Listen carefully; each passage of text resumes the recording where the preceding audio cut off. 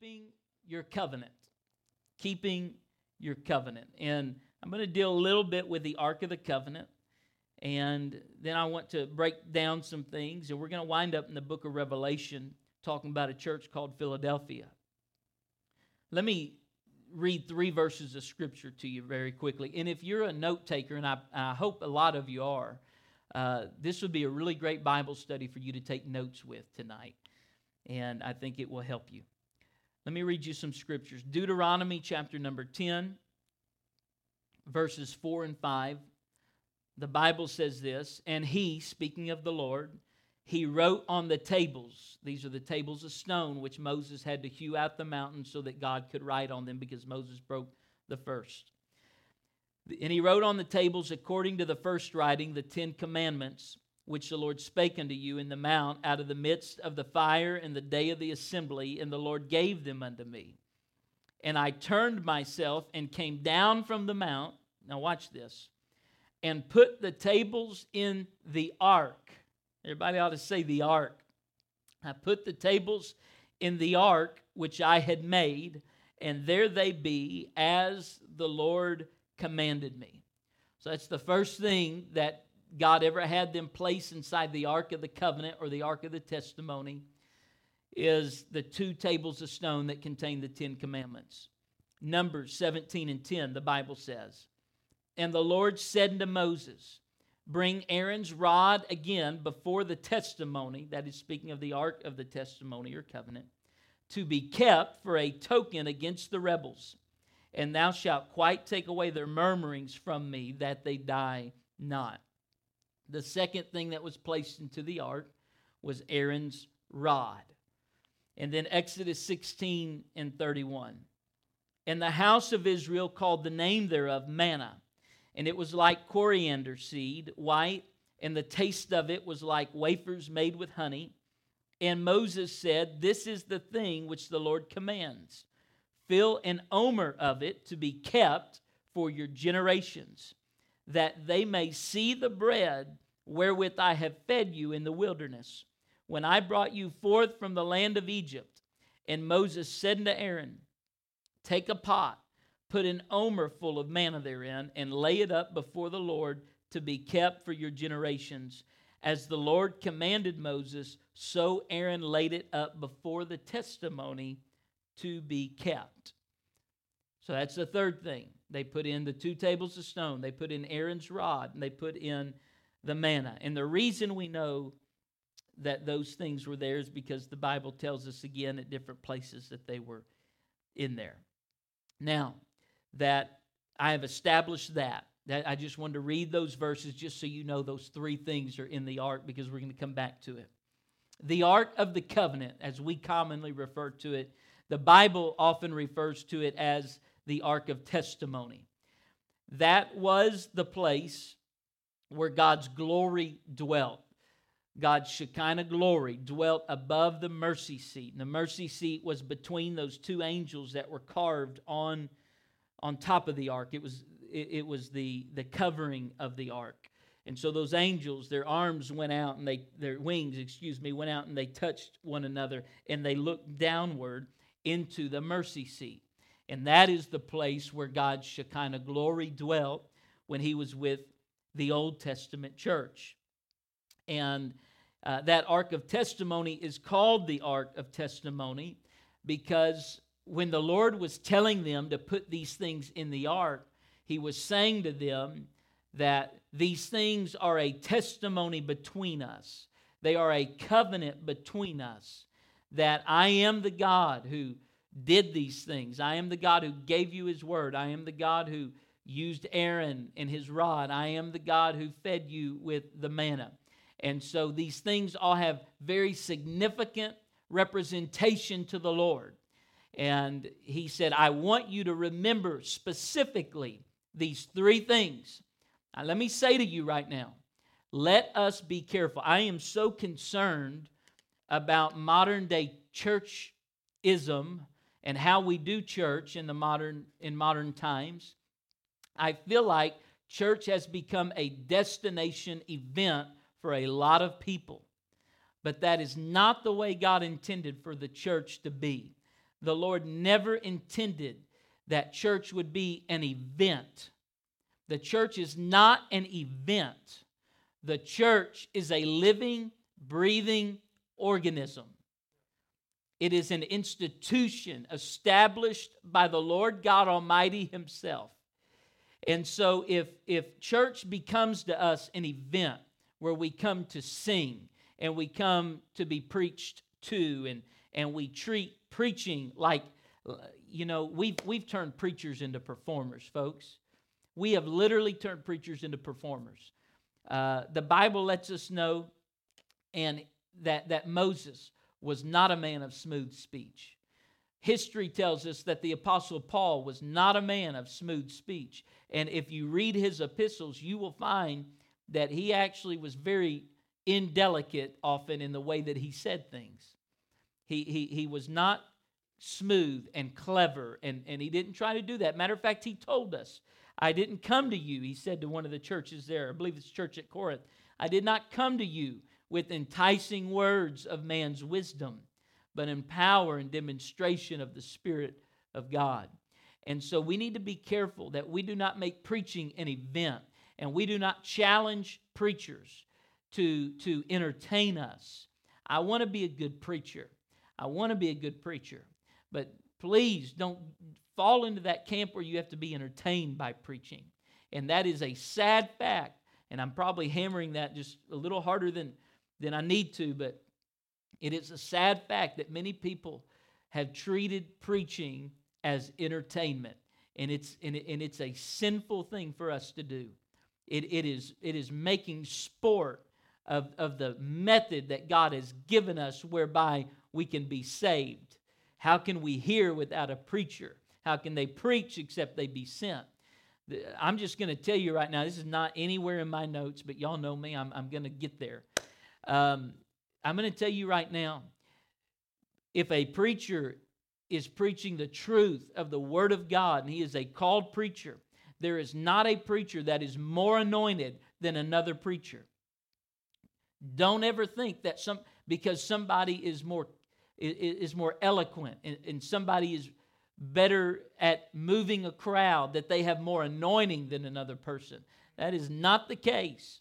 Don't ever degrade somebody's ministry like that. Not everybody may have the same ability in oratory, but if they are preaching the truth of the power of the Word of God, that is somebody that is deserving of honor and respect. And the Bible even says to give honor to whom honor is due. And it says to give double honor to those who labor in the Word and in doctrine. So we ought to thank God for every preacher that's ever preached to us. We need to be careful that we don't allow the singing and worship that we love and enjoy so much to become entertainment for us.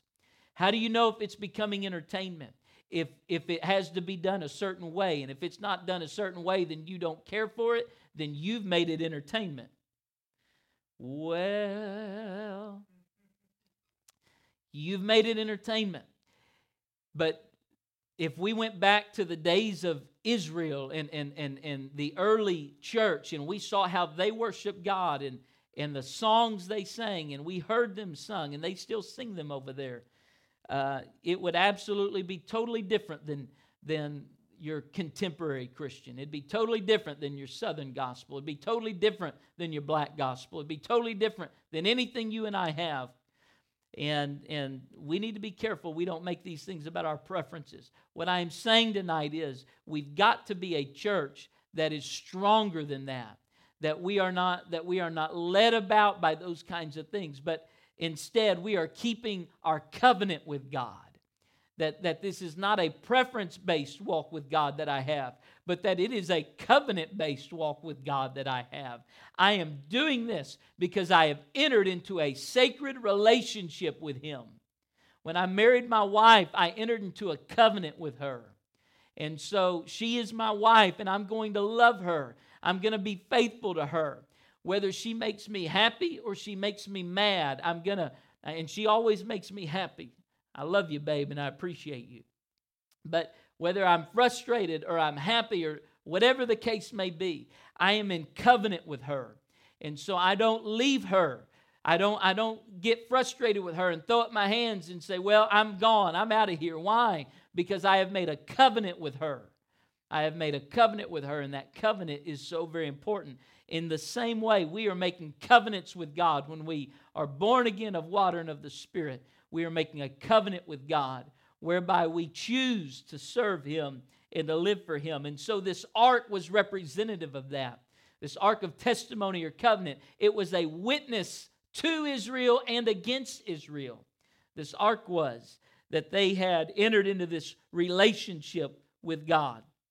Now the problem was that Israel, which is God's Old Testament church, Israel, the Jewish people as a nation, and I'm just calling them the Old Testament church because it's an easy way for me to identify that tonight as I go forward.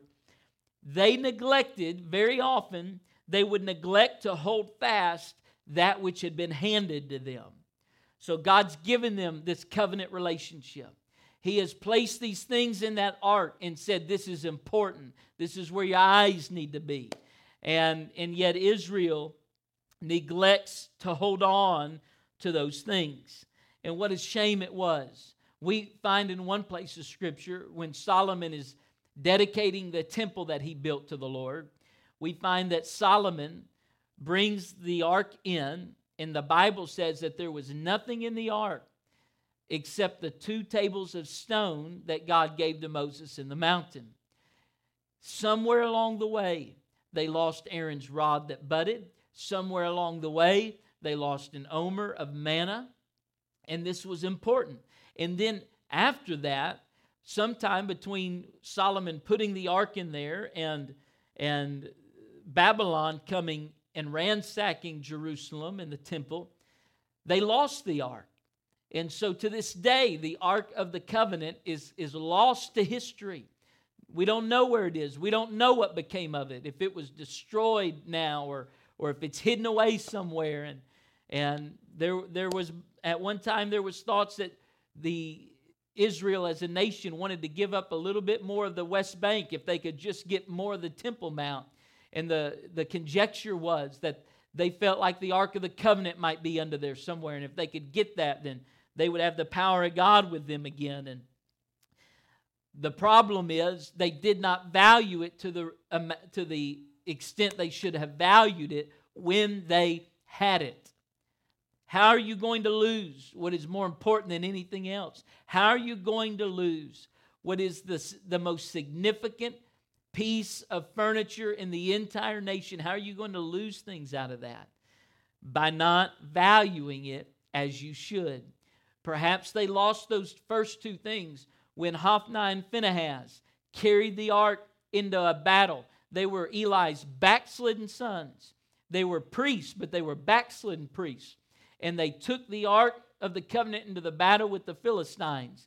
And God showed them that you cannot use my glory. You cannot use my power as a mascot, as something to just call on in a time of trouble when you have not been valuing it up to that point and expect me to work on your behalf. And it was stolen from them by the Philistines. Maybe that's when those things were lost. We don't know. But I'm going to tell you there's a great lesson to be learned, that we would not let go of what God has placed in our covenant ark with Him. Can you say amen? Now, the life of Jesus Christ, it typified all 3 of these covenants. And I'm going to go through that in a little bit. But Jesus showed us how He valued all 3 of these covenants. And He showed us that they can be secured. Israel failed, but the Lord succeeded in that. Matter of fact, let me say it this way. Where the first Adam failed, the Bible tells us this, the Apostle Paul, in his teaching in the New Testament, he lets us know that where the first man, Adam, failed in the garden, the second Adam, who is Jesus Christ, succeeded. The first Adam failed, but the second Adam succeeded. And I will tell you that where the first church, the Old Testament church, failed, the second church, which is the New Testament church, we can and we must succeed. Now let me say this. The church is going to succeed because we've read the back of the book. And we know that God's church will be triumphant. But hear me when I tell you that God's church is going to be triumphant collectively. It's going to be triumphant collectively. As a whole, the church is going to come through this thing. We're going to rule and reign with Him. We're going to cast our crowns at His feet. The Antichrist is going to be destroyed. Satan's going to be bound. And all of these things are going to happen. There's going to be a new Jerusalem. The church is going to succeed. However, that's the collective church. It also lets us know that in the last days, that if it's possible, even the very elect should be deceived. So while the church as a whole will succeed, there are individuals who will be deceived. I don't want to be a part of that group.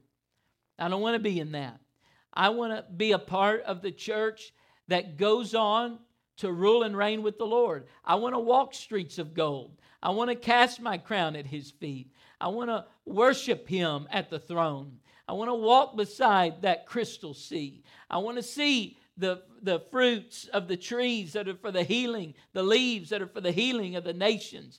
I want to watch all of that. I want to see all of that. I want to rub shoulders with the patriarchs, the matriarchs. I want to be with all of those people that have gone on into glory, that great cloud of witnesses. I don't want to miss it.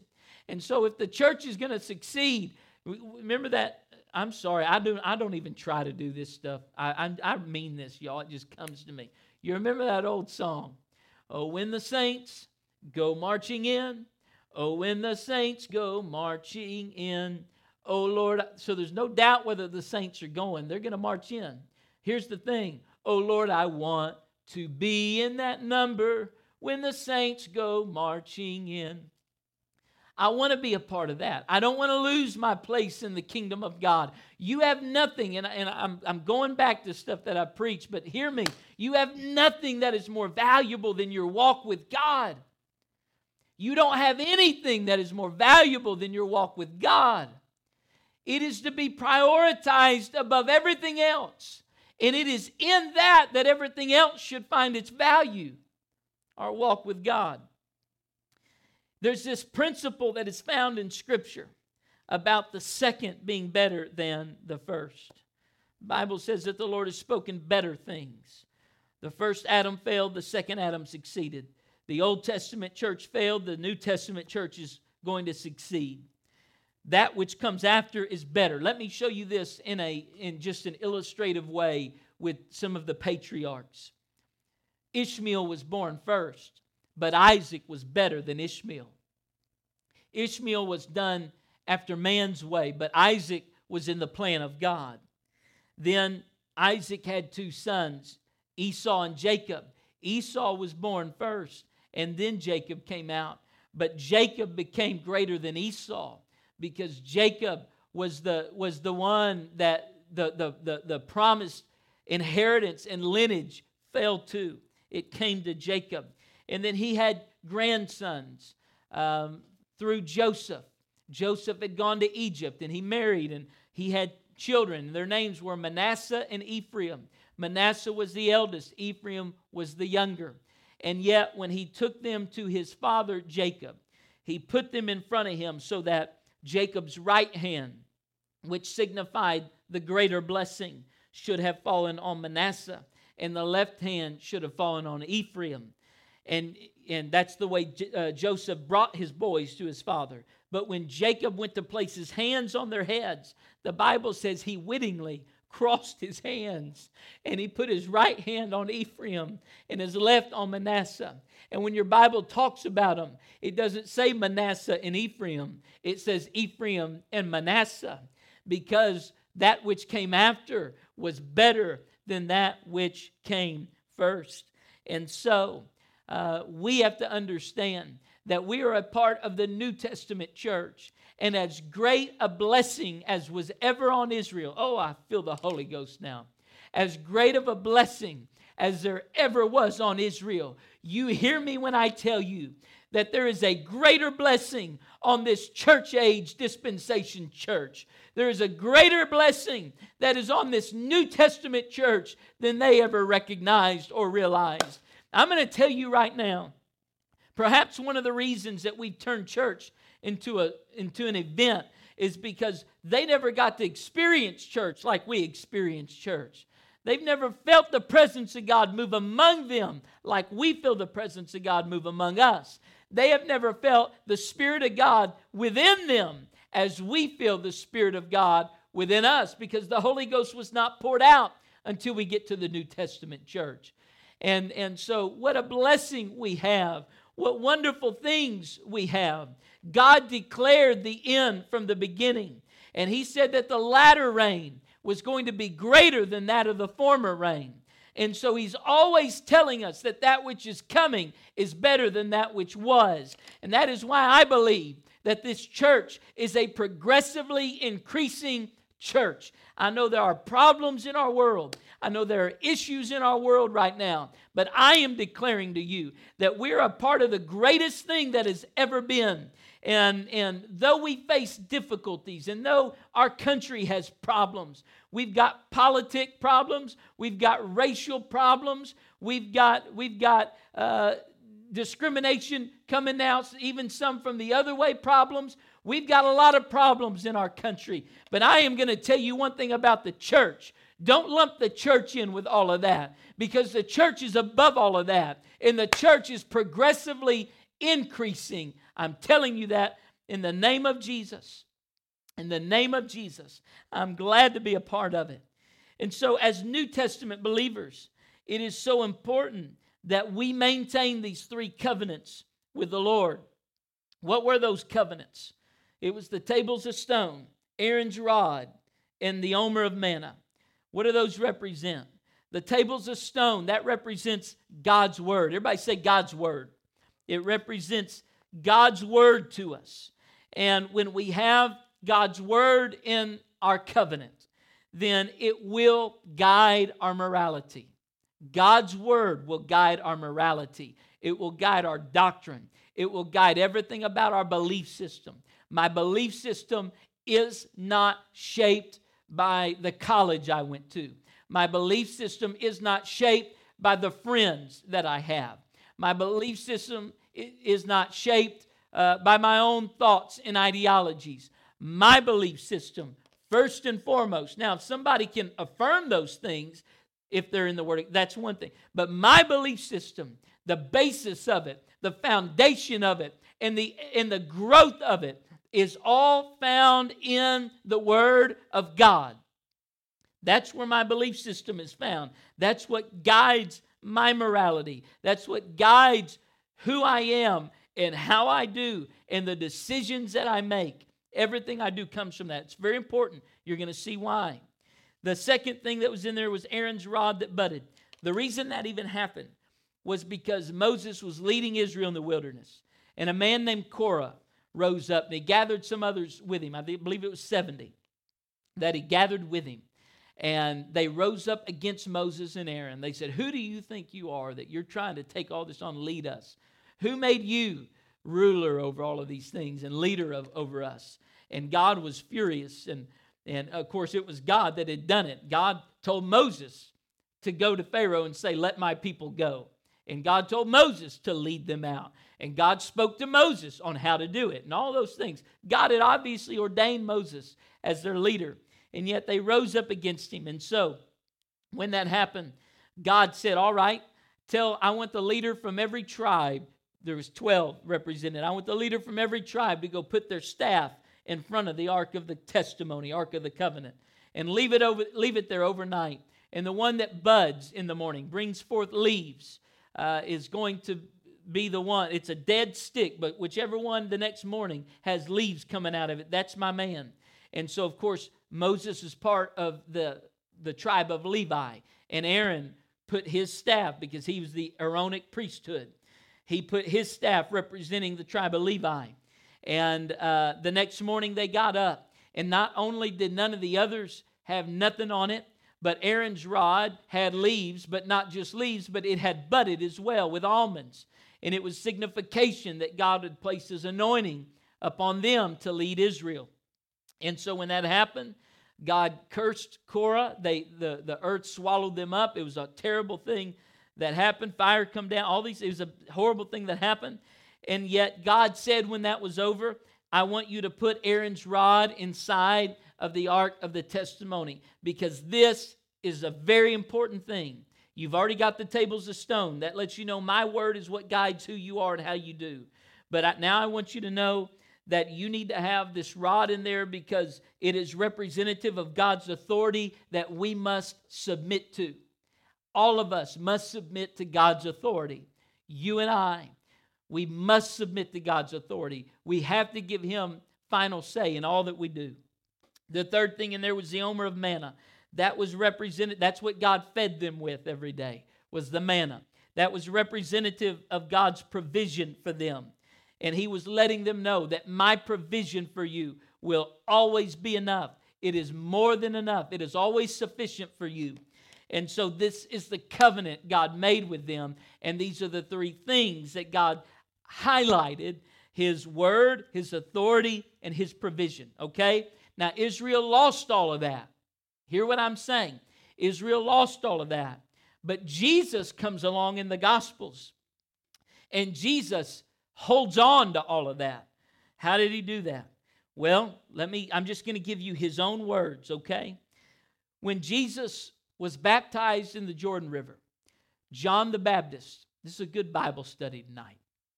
John the Baptist baptizes Him. When He comes up out of the river, the Bible says that immediately the Spirit led Him into the wilderness. So He goes up into the wilderness, very barren place. He's fasting for 40 days. He is fasting. And Satan comes to Him. And Satan says, hey, I know you're hungry. If you really are who you say you are, why don't you, or who I believe you to be, perhaps, why don't you turn these stones into bread?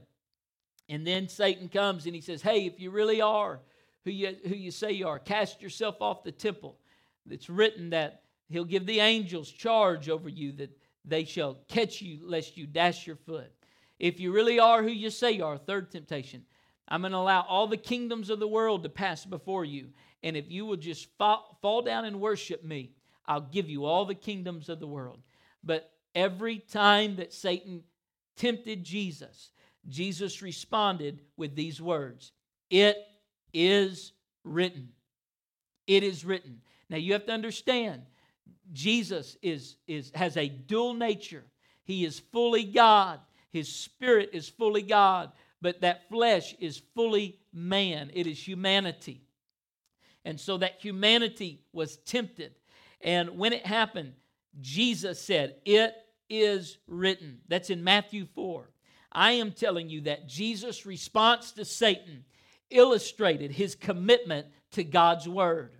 That in the ark of Jesus Christ, there was a commitment to the word of God.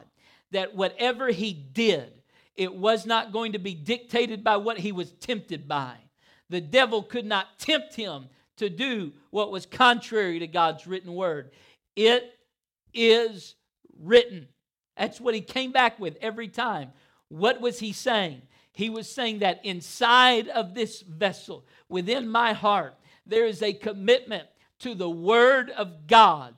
That original thing He put inside of that ark, those tables of stone, to say that my word is what will guide you. Thy word is a lamp to my feet. Thy word is a light unto my path. That's what guides me. That's what chooses the path I go. That's what tells me which direction to take. That's what tells me how to live and how to do. Jesus was saying, that's what I base everything I do on, is the word of God. All right? Then, how did Jesus prove that he had this submission thing down? He showed His submission to God's authority in Luke chapter number 22. And I'm going to turn there tonight. Luke chapter number 22, verses 41 and 42. Jesus is praying in the Garden of Gethsemane. He's praying in the Garden of Gethsemane. It says this: and He was withdrawn from them about a stone's throw, and kneeled down and prayed, saying, Father, if Thou be willing, remove this cup from me. Nevertheless, not my will, but Thine be done. When Jesus prayed that, nevertheless, not my will, but thine be done. That humanity was saying, I have that rod inside of my heart.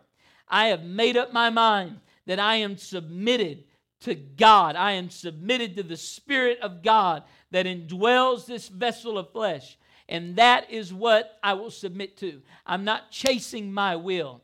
I am not chasing my way. I am not chasing my whim. I am not basing anything on how I want to do.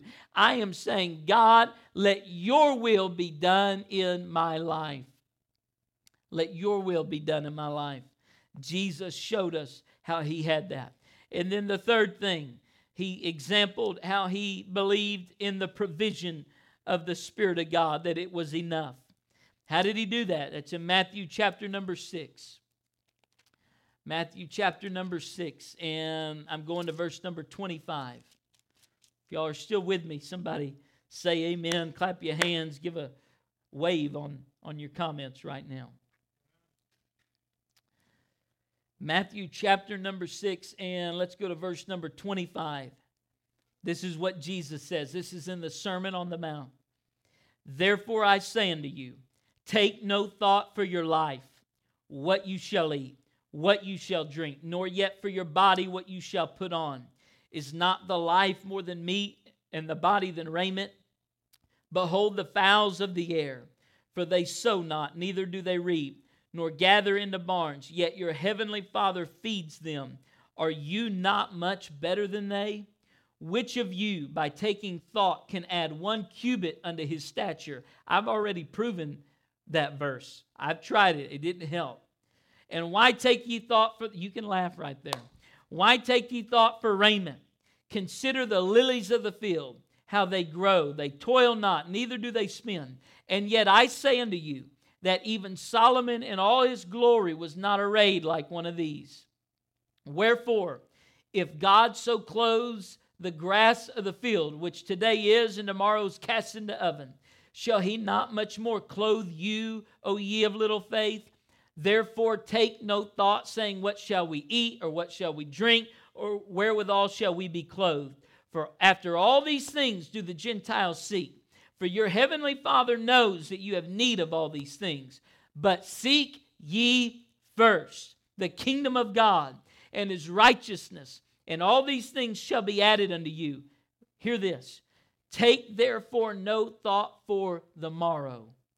For the morrow shall take thought for the things of itself. Sufficient unto the day is the evil thereof. In other words, Jesus was saying, he exampled his dependence on God, that God would provide his needs. He told one man who said, I want to come follow you. He said, no, are you sure about that? He said, the heirs of the birds of the air have nests to sleep in. The foxes have holes. They have dens that they can sleep in. But the Son of Man doesn't even have a place to lay his head. He was totally and completely dependent upon God to supply all of his needs, even to the point of what he spoke. He said, somebody accused him of some things, and he said, I speak only that which the Father says to me. Whatever the Father says to me, that is what I speak.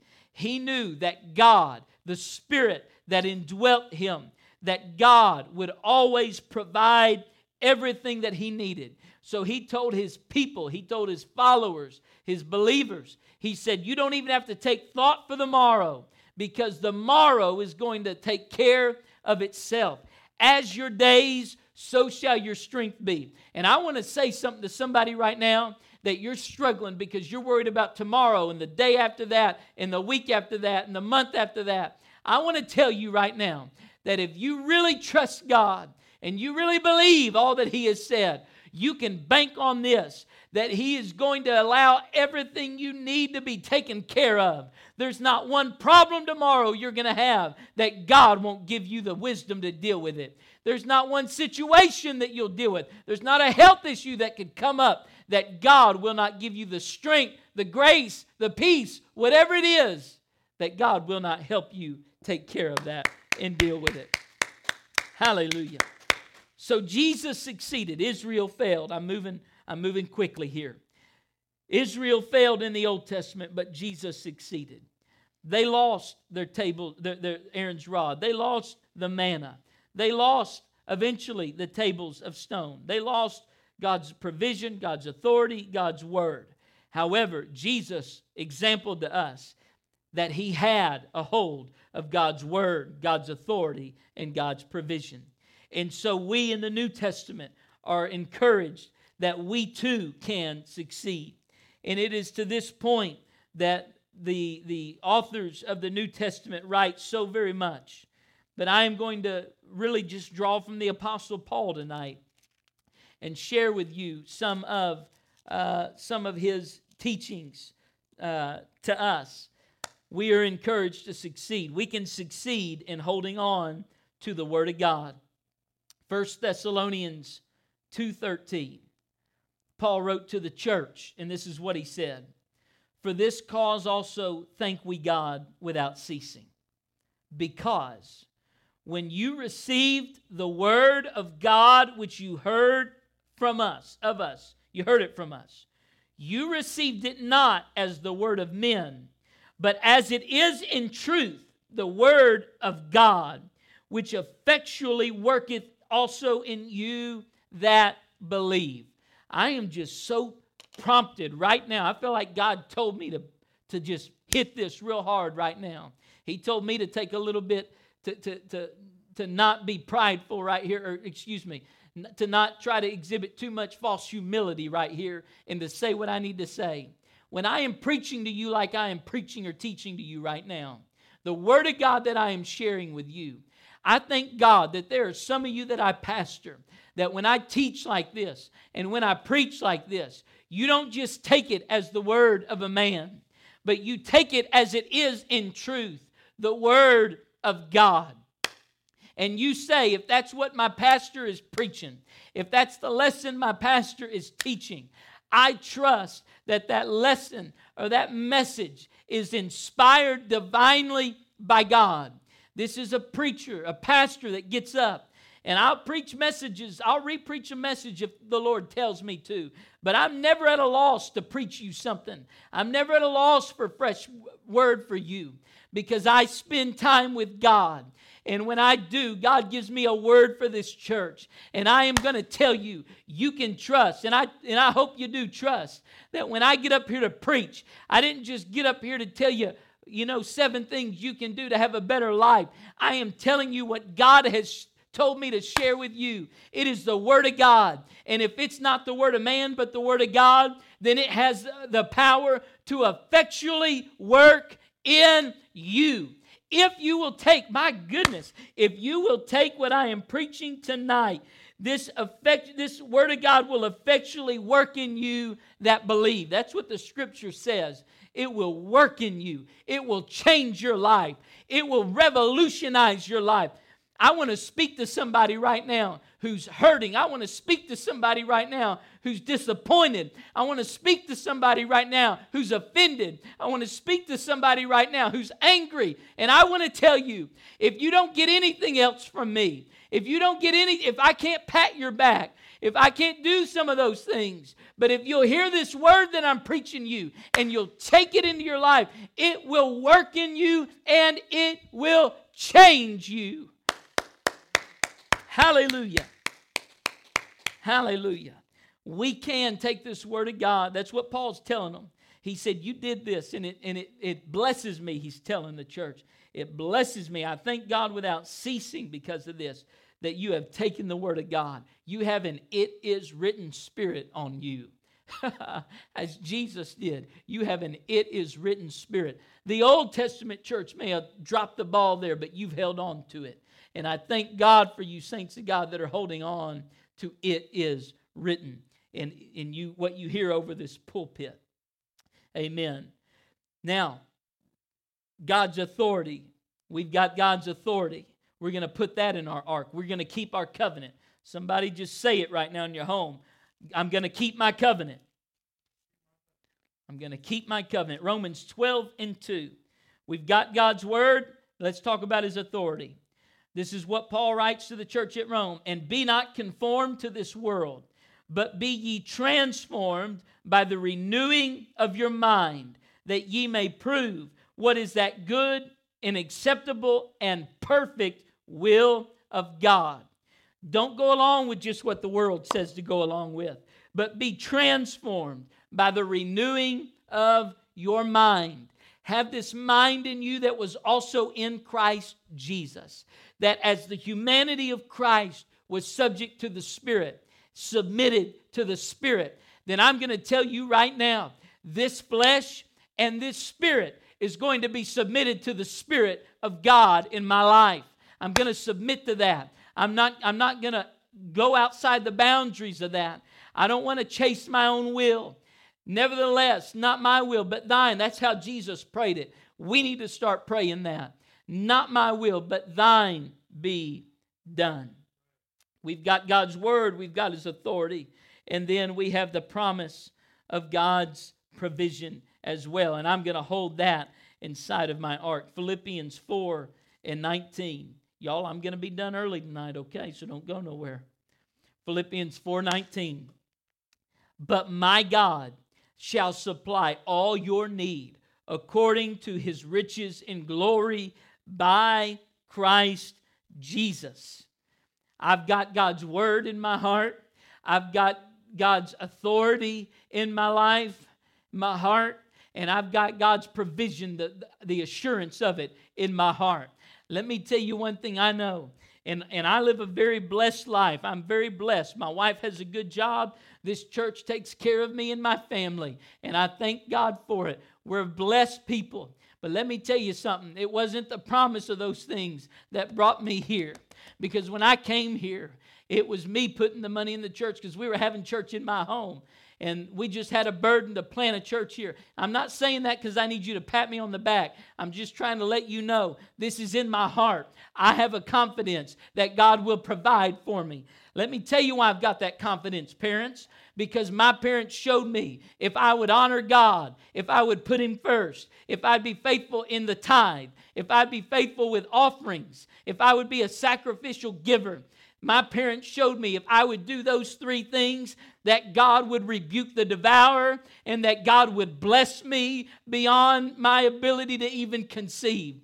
And I've seen God turn things that I didn't think could be turned. I've seen God bless me in ways I didn't think I could be blessed. And I've made up my mind to be a blessing to other people because of that. I don't want to ever shortchange anybody. I don't ever want anybody to point at this preacher and say that's a cheap preacher. He doesn't tip well. He doesn't take care of people. I want to be a blessing to God's people. I want to take care of people that even are not in the family of Christ. I want to take care of them because I have found that I have a God who takes care of every need that I've ever had. He's taken care of my health. He's taking care of my family's health. He's taking care of our finances. He's taking care of our clothing. He's taking care of a roof over our head. He's taking care of what we eat. He's taking care of what we drink. I don't have to take thought for the morrow because I know no matter what happens, if I lose everything tomorrow, don't you come at me and say, well, God didn't provide for you. You just watch me because I'm going to keep putting my trust in Him, and I'll know that if I lost it all, it's because God intended for me to lose it all. And He had another plan for my life. God is a provider, and that's in my ark tonight. That is in my ark. I am keeping that covenant. I'm keeping the covenant of God's word. I'm going to live by His word. I'm keeping the covenant of God's authority. I am going to be submitted to His rulership in my life, and I'm keeping the covenant of God's provision. I'm going to put Him first with my tithe and my offering and my sacrifices, and He will bless and take care of me. Now I end. This is where I told you we'd end. There's a church in the book of Revelation called the Church of Philadelphia. You can read about them in Revelation chapter number 3. And as you read about this church, all three areas that I have dealt with tonight, this is a continuing pattern in Scripture. God's word, God's authority, God's provision. Say it with me. God's word, God's authority, God's provision. It is a continuing pattern in Scripture. And when you get to the church at Philadelphia, the Lord speaks to that church. And I'm just going to read it to you. It's chapter 3, verses 7 through 13. I'm just going to read through verse 12. And to the angel of the church, no, I'm not. I'm going to read 13 too. And to the angel of the church in Philadelphia write, these things saith he that is holy, he that is true, he that hath the key of David, he that openeth and no man shuts, and he shuts it and no man opens. I know thy works. Behold, I have set before thee an open door, and no man can shut it. Now watch this. For thou hast a little strength, and hast kept my word. You have kept my word. You have kept my word. They had that in their ark. That New Testament Philadelphia church had that in their ark. They exemplify this. They had his word. You have not denied my name. You have not denied my name. Your name, my name is what is set on this church. You go read about the study about how God sets his name. When God sets his name at a place, he removed his glory from Shiloh, where he set his name, the Bible said, at the first. But they let go of, they lost the glory of God, and he removed his glory from them. So wherever God sets his name, that is an indication that God has authority there, that God is in control there. Isn't this good? God is in control there. So they had his name, they had his authority. They had his authority. So we've got the word of God, we've got the authority of God. Verse 9, behold, I will make them of the synagogue of Satan, which say they are Jews and are not, but do lie. Behold, I will make them to come and worship before thy feet, and to know that I have loved thee. Because thou hast kept the word of my patience, I also will keep thee. Here we go. I also will keep thee from the hour of temptation, which shall come upon all the world to try them that dwell upon the earth. The Lord said, I am going to make sure that you are kept. Because you kept my word, I'm going to keep you. Because you have been faithful to me, I am going to provide for you. And when everything comes against, and that hour temptation comes, which is going to come upon all the world to try them that dwell upon the earth, I'm going to make sure you're taken care of, because you have kept my provision inside of your ark. Hallelujah. So what does he tell us to do? Verse 11, behold, I come quickly. I'm telling you right now, God's coming quickly. We are living in the last days. Do not lose the urgency of the hour. God is coming quickly. Hold that fast which thou hast. What do you have? I've got my covenant with God. I've got those three things. I've got God's word, I've got God's authority, and I've got God's provision. Hold fast that which you have, that no man take thy crown. If you lose what you have in your ark, you're going to lose your crown. Hear me. If you lose what's in your ark, you're going to lose your crown. Him that overcometh, verse 12, will I make a pillar in the temple of my God, and he shall go no more out. And I will write upon him the name of my God, and the name of the city of my God, which is New Jerusalem, which cometh down out of heaven from my God. And I will write upon him my new name. He that hath an ear, let him hear what the Spirit saith unto the churches. He told us, if we would hold fast, that there is a reward for us, if we will hold on to it. He said, keep the things that you have placed inside your ark. And if you can keep those things, there is a reward for you. And I am telling you, the first Adam failed, but the second Adam succeeded. The Old Testament church may have failed, but this New Testament church is going to succeed. We know it will succeed collectively because we've read the back of the book. But I want to succeed too. I want you as an individual to succeed. I want your husband to succeed. I want your wife to succeed. I want your children to succeed. We cannot succeed without these things. And woe be unto you if you'll go sit around and spend time with your family doing other things. You'll go sit around with your family at an event or a sports event or a boat or the lake or a hunting stand, a mule ride. Woe be to you if you'll do that stuff with your family, but you won't sit down to hear this word that is the truth of the Word of God. I'm telling you, God's speaking to us, church. We are in trying times, but in the midst of trying times, that's when we're getting ready to come out gold, and we're getting ready to see. We're going to come out gold. That ark was covered with gold. You're coming out gold, and what's inside of that ark is going to be inside of you. God's Word, God's authority, and God's provision. Throw your hands in the air right now, wherever you are, and begin to thank God for it. Hallelujah. Hallelujah. We thank you, Lord, for the covenant that we have with you. I'm going to keep my covenant, God. I'm making up my mind to keep this covenant. God, if there's somebody been watching and they failed in the covenant, I pray right now that they pray that prayer of repentance, Lord, and that you would restore them to their rightful place in you, God. All it takes is a prayer of repentance, God. One repentant prayer can change a life of sin.